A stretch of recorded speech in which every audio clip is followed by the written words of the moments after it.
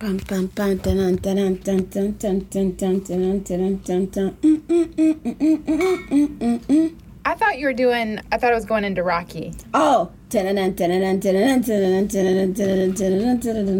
that Rocky? I was going to do... Da-da-da! Da-da-da! Da-da-da-da-da-da. Is this our sweat montage because we're sitting in our sweat lodges again? Yeah. Maybe. I try to close the blinds before we started because it's hot as heck. Maybe it's appropriate that we have a spiritual experience while we have these conversations. We sweat it out. We work it out.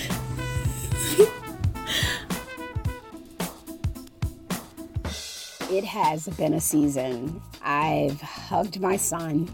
I hugged my son, but I wanted to hug your son. Oh, goodness. I've cried about our future. I had complicated feelings and arguments about marching in a pandemic.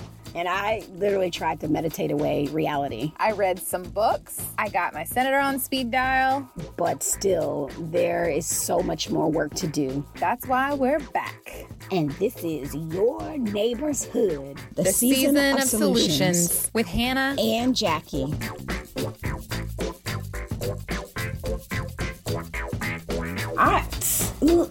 That's how I feel about this. Where to even start? Yeah.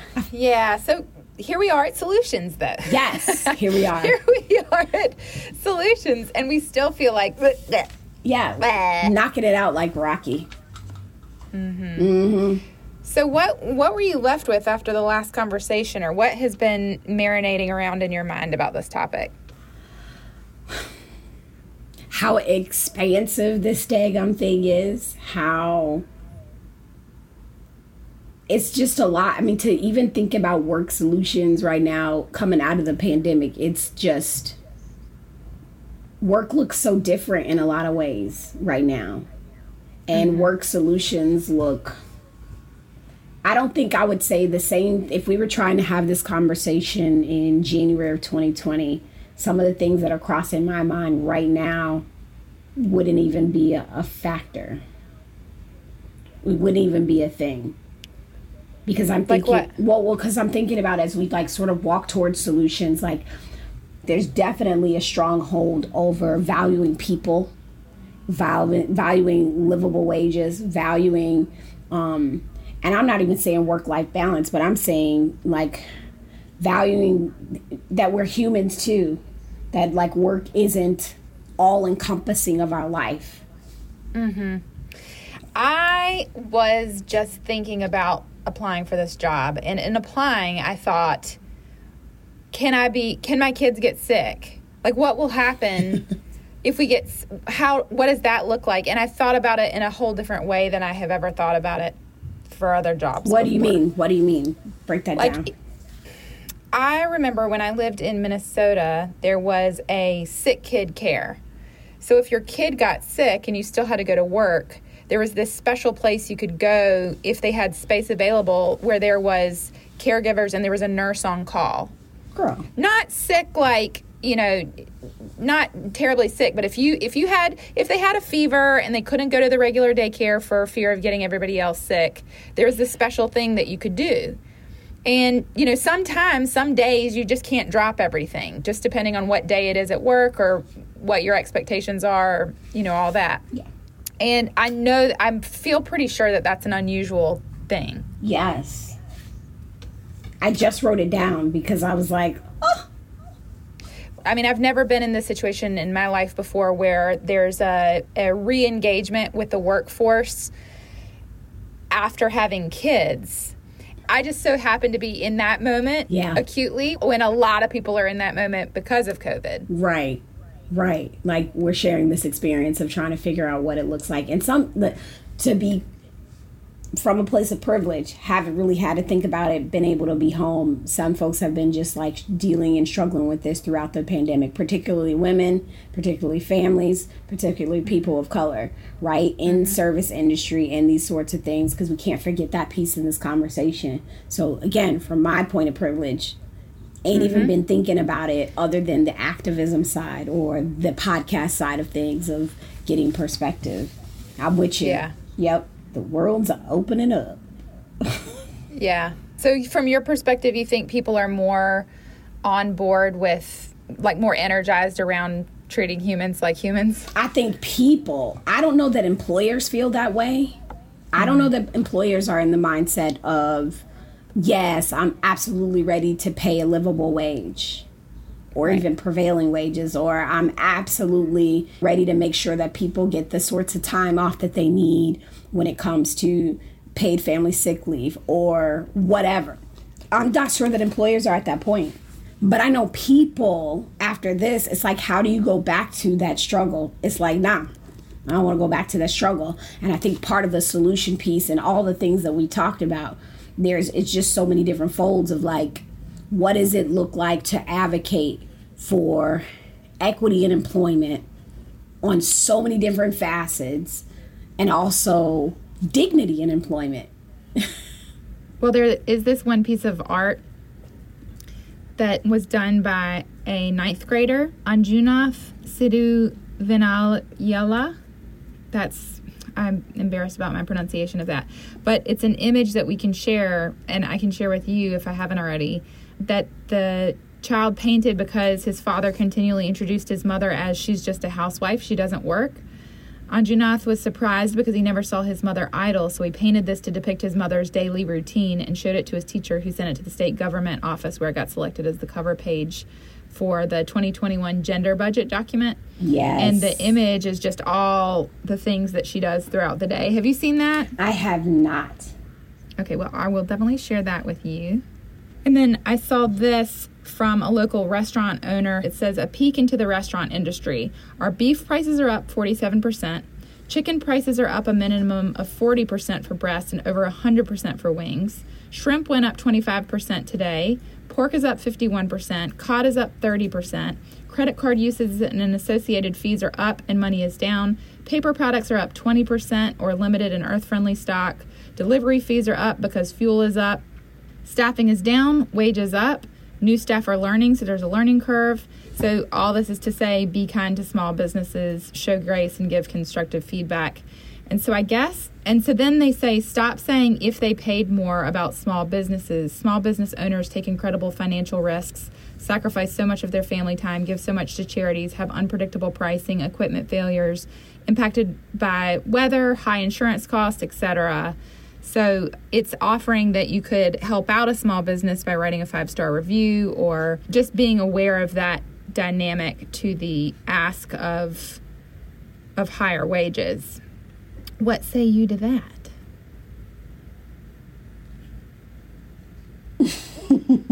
I know.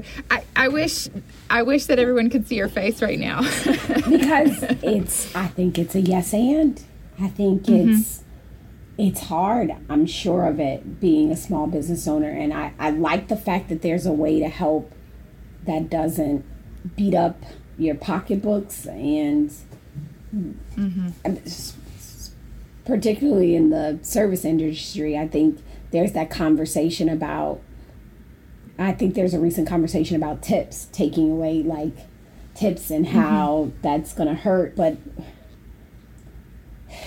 if we're going to get down to the nitty gritty with tips and things like that, we have to recognize where they come from, right? And I think we talked about this in the other episode, right? Yeah. And that this is so thick to me. It's so thick. I agree. I agree that when I look at my grocery bill and what I have in hand, we're definitely shifted in cost on things. Like, there's definitely been a shift. But also, I think about the work that a server does, right? And how in-depth that is. It's not just bringing food to tables. It's an art and a science. Been there. Oh, yeah. And I remember it was before the holiday season one year, and I had saved up all my tips. And because they're all coming in as little pieces of cash, I just saved them up. And then I've had them in my jacket pocket, put my jacket down somewhere. I lost everything before I could make it to deposit it in the bank. And that was rent. It was trip home. That was everything. And for all my money to come in that form, you know, to be so dependent on how people felt. I have been there. I remember it. Ain't easy. That part. The sum of your check is based off on how people feel about you that day, how generous they are, like their own lived experience with it. Like, that's a lot to me. I'm not cool with sub-minimum wage, which is why organizations like One Fair Wage is like so important. Yeah, well, tell us about One Fair Wage. So One Fair Wage is really, I'll say I got introduced to it through the United States of Women. But they're doing some really amazing things. They're actually right now helping restaurant workers and gig workers with an emergency fund. But overall, a lot of their advocacy aims to eliminate that sub-minimum wage. It's a national organization for service workers, restaurants, just trying to end that. And also improve wages and working conditions for service folks around the United States. But a lot of this requires policy, right? Like, it requires to have a full minimum wage. I think, what is sub-minimum wage at this point? $2.18 or something like that. Like, it's crazy. It's out of control. It may be less than that, but it's just, I learned so much with them. I just think it's $2.13. And this is our big solution for this month. And so I've really been grappling with this whole idea of us providing like quick and easy solutions, approachable solutions, because on one hand, it's an attempt to get people to engage in some way, like take one step that you wouldn't have taken. Because if everybody does it imperfectly, then we're moving forward. Right. So what I like about One Fair Wage is that they have 3 quick tips. One is to contact your legislator, and they've got it all set up for you. 2 is you can communicate every time you eat out, so you can communicate with your server, and they've got a little thing that you can share with your server so that they can also participate. And number 3 is to contribute resources or time. And so they have ways to volunteer, ways to get more involved, and to, of course, donate to support their work. So there's all different ways of engagement with this one org that we're talking about now. But then the other part of me is recognizing that the pull to have a quick solution for these things that are so messy and so tangled up. Because as I was thinking in between times that we've spoken, I've gotten really just in spirals in my head about, well, really the solution to employment points back to all the other episodes we've done so far, and it points forward to what we're talking about next month, which is transportation. And so really, you know, if you want to find solutions for employment, then you should look to the solutions that we've already done. But this one is just, it feels messier. I don't know. Does it feel messier to you? It does. It feels more complicated? Feels like it is influenced by so many different things. Right? I just feel like there's so many touch points between employment and education. It's like this, it's a vine. Like the vines that are growing on the side of my house. That are out of control, and you don't know which one you're pulling first. It's directly related to education, directly related to transportation, directly related to health and housing. I mean, they're all like this, but I don't know why employment feels so freaking heavy. I don't know why it feels so heavy. And maybe because it's so employment looks different. It's so expansive, right? We were just talking about being creators and how that is a whole thing. It's a lot. And there's not much to take from it, which is why it's like, I feel like you said, making it simple is just not, it's not it. We can definitely see like the correlations and how deeply rooted some of this stuff is. Like we were just talking about the tip stuff, like that's from slavery, and most of the people affected are women and people of color. But it's really difficult to say like, hey y'all, this is what you need to do. This is where you can start. But like you said, there's no perfect way to do this. It's a heavy one. That's all. Yeah. Well, on that note, we do have one other thing that we can tell people to start with, which is We Buy Black, which is a website that directly supports Black makers. Mm-hmm. So again, there is no easy off-the-hook solution for any of these. I guess that's really the point that I'm getting to. Mm-hmm. But instead of getting bogged down with that messiness and the problems which have been woven for over 400 years that are landing on our doorstep, you can do something. There is something that you can do today.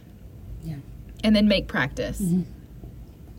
Definitely. There's something. It's a funny thing. My mother just found We Buy Black like earlier. Well, it was Monday to be exact, because I know.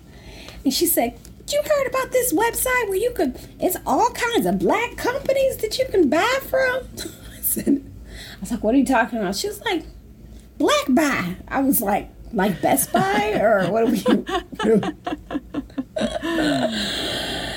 She's like, "It's on the internet." And I was like, "Oh, We Buy Black. Yeah, you know about this?" Yes, I do.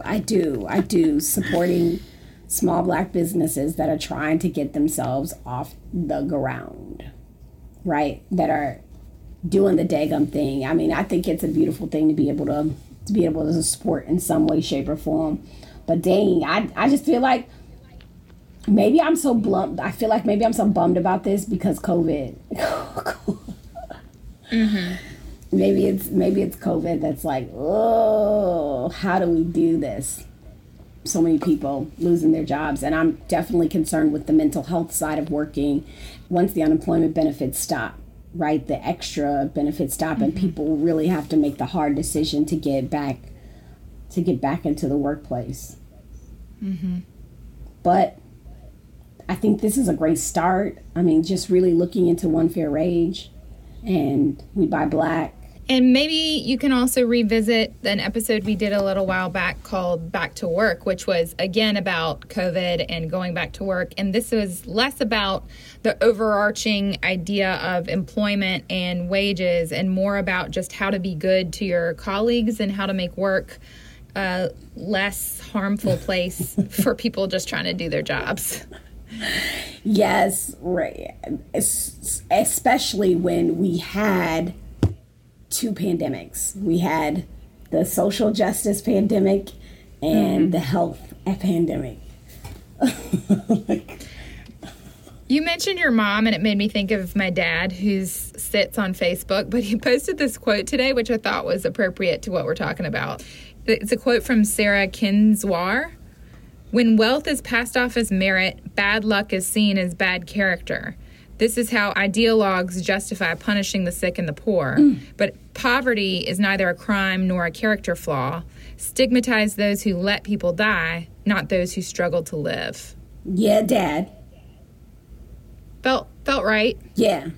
Go on, Dad. Felt topical. Getting deep on Facebook.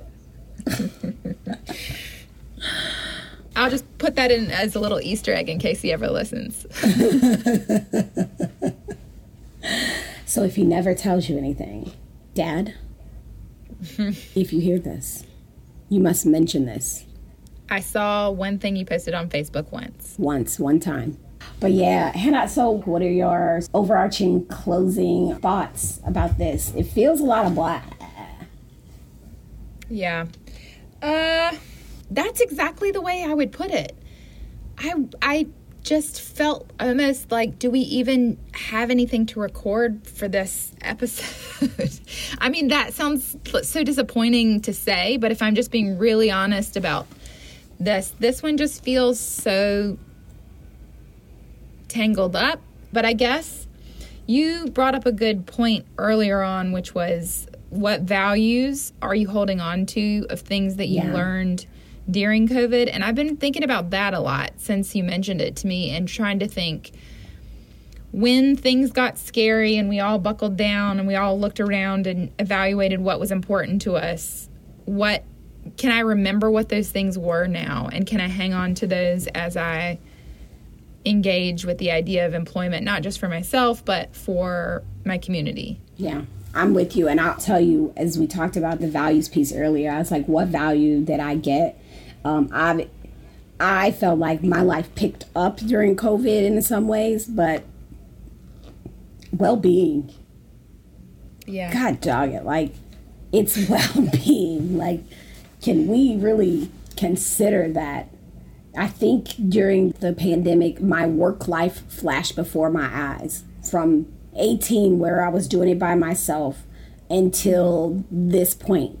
It's like, wow, people were really being terrible. It was pretty crappy out there in the work world. Mm-hmm. So I think what's sitting with me is well-being. Now, there's another side of it, the stuff I'm personally responsible for, like my own personal health. But just, I'm talking about workplace well-being. Like, wow. I think my standards for walking back into a building has completely changed. So what does well-being mean to you? I think it's the work environment. I think, if I'm being candid about work environment, I think the last, which maybe this was important to me, which is why I left the 9-to-5 in 2018, is the straw that sort of broke the camel's back for me was a client telling me I had too many Black people in a presentation. Mm. And then having undertones of that client, feeling like that client had some bias in doing the work. That was not good for my work well-being. I had a hard time finishing that project. Yeah. The response to that, or even, bringing that to my leadership. I think my tolerance for not considering culture, both inside and outside of the workplace, is low, because that's what's good for my mental health within the workplace. And I think a lot of employers need to consider their employees' well-being. I don't know if that answered the question. No. I wanted to really make sure that I understood where you were coming from. When I think about times where I've experienced discrimination in the workplace, which I am not comparing to racism, which I have not experienced, but times when I have been discriminated against for something out of my control, it has stuck with me and then sat on me as a label that I feel in myself as I engage even in other workplaces. Yeah. So that's the gaze with which I'm thinking of what that must be like. Yeah. It's, to me, well-being in the workplace is as important as safety. It is safety. Mm. Yeah. We're in a very reflective time right now, if I'm just being candid. Yeah. It's just between digesting this pandemic's influence on our hyper-awareness of what's going on. There's this sort of interconnectivity of having, I don't know if it's healthy environments, period. That's where my head is on the work topic. I guess I'm saying that work health or work equity is as important as personal health, or has some synergy with personal values. I don't think that's a new thing, because I think people are like, you work where you feel valued, but I think the tolerance for the bull crap has definitely been lessened. And we can see that with Hannah Nicole Joe. Wow, yes. Wow. How have we not even discussed this? Yeah, we can see that, right? I'm going to go where I'm valued. Mm-hmm. I'm not going to let the prestige or the money of this occupation or this particular opportunity prevent me from having well-being, So. And the beauty for me of her decision is that she will be training the next generation, who I, in my imagination, are like the next Nicole Hannah Joneses, all coming up and then doing that same thing. It's incredibly hopeful to me. I said her name all backwards, but for those who don't know, Nicole Hannah Jones. Oh, I heard it correctly, so I didn't even catch it. I said it wrong, but she announced the other week that she was going to be leaving University of North Carolina to go to Howard University, which is an HBCU. And her decision was really based on their blatant bias in offering her tenure at the University of North Carolina, something that I think they said had never, she said that it had never been a conversation before as to whether or not to offer someone a tenure in her case. And a lot of the backlash came from that, the 1619 project, which really just told us we were a mess in some ways. Which is true. Which is really just history. And she's got a children's book coming out soon, too. So that's it. So these are other baby steps. If you want to support Nikole Hannah-Jones, definitely 1619 and then definitely Born in the Water are her works. And what was so egregious about it is that she's won every award under the sun for her work. She couldn't be more decorated and intelligent. So to have that tenure withheld was ridiculous, and I hope a lesson is learned. I'm glad you said ridiculous, because in my head, before you even said it, I was like, was effing ridiculous. Yeah. I was trying to come up with something, less on the nose, but it was ridiculous. It was absolutely ridiculous. But it goes back to valuing who you are and having a different set of values coming out of this. I said double pandemic. It was a triple pandemic, because economically stuff was crazy. Racial justice was crazy, and health stuff was crazy. Like, coming out of this triple pandemic, she said, nah, you're not going to make, no. And I think a lot of us have done that for a good job. Well, I hope it sticks. Yeah. I hope those things that we, as a larger society, did, if people did look at their values, and if they are, once the unemployment check stops, and I mean, even now with the whole modern civil rights moment, sort of, I don't know what that's looking like if people are losing interest. I mean, I have a strong suspicion that the heat that was there originally is simmering down. Yeah. And I hope that is just because we can't maintain a fever pitch, but because people are folding things in and just living differently. But it all sounds to me just like a call to live a little bit differently. For ourselves and for how we think about our community members and our neighbors. That part. Because we're your neighbor's hood. And we're trying to get you out of the usual thinking. I want to know what our listeners have to say about this. Absolutely. I want to know if there's things that we're missing or differing opinions out there. And so we're going to go live for our Tuesday Night Live on the 27th of July. We'll be available to hear what you think. Which would be amazing. And then we head into our last month for this season of Solutions, where we're talking about transportation. Transportation. Get on the bus. Get on the bus. Transportation. Get in the car. I'm on the love train. Love train. People all over the world, we're going to join hands. Start a love train. All right, you've been listening to Your Neighbor's Hood, and as always, give us a like, a rate, subscribe, review, tell your friends, and join us on social. Stay open, stay curious, and make it a great day. Closer to history.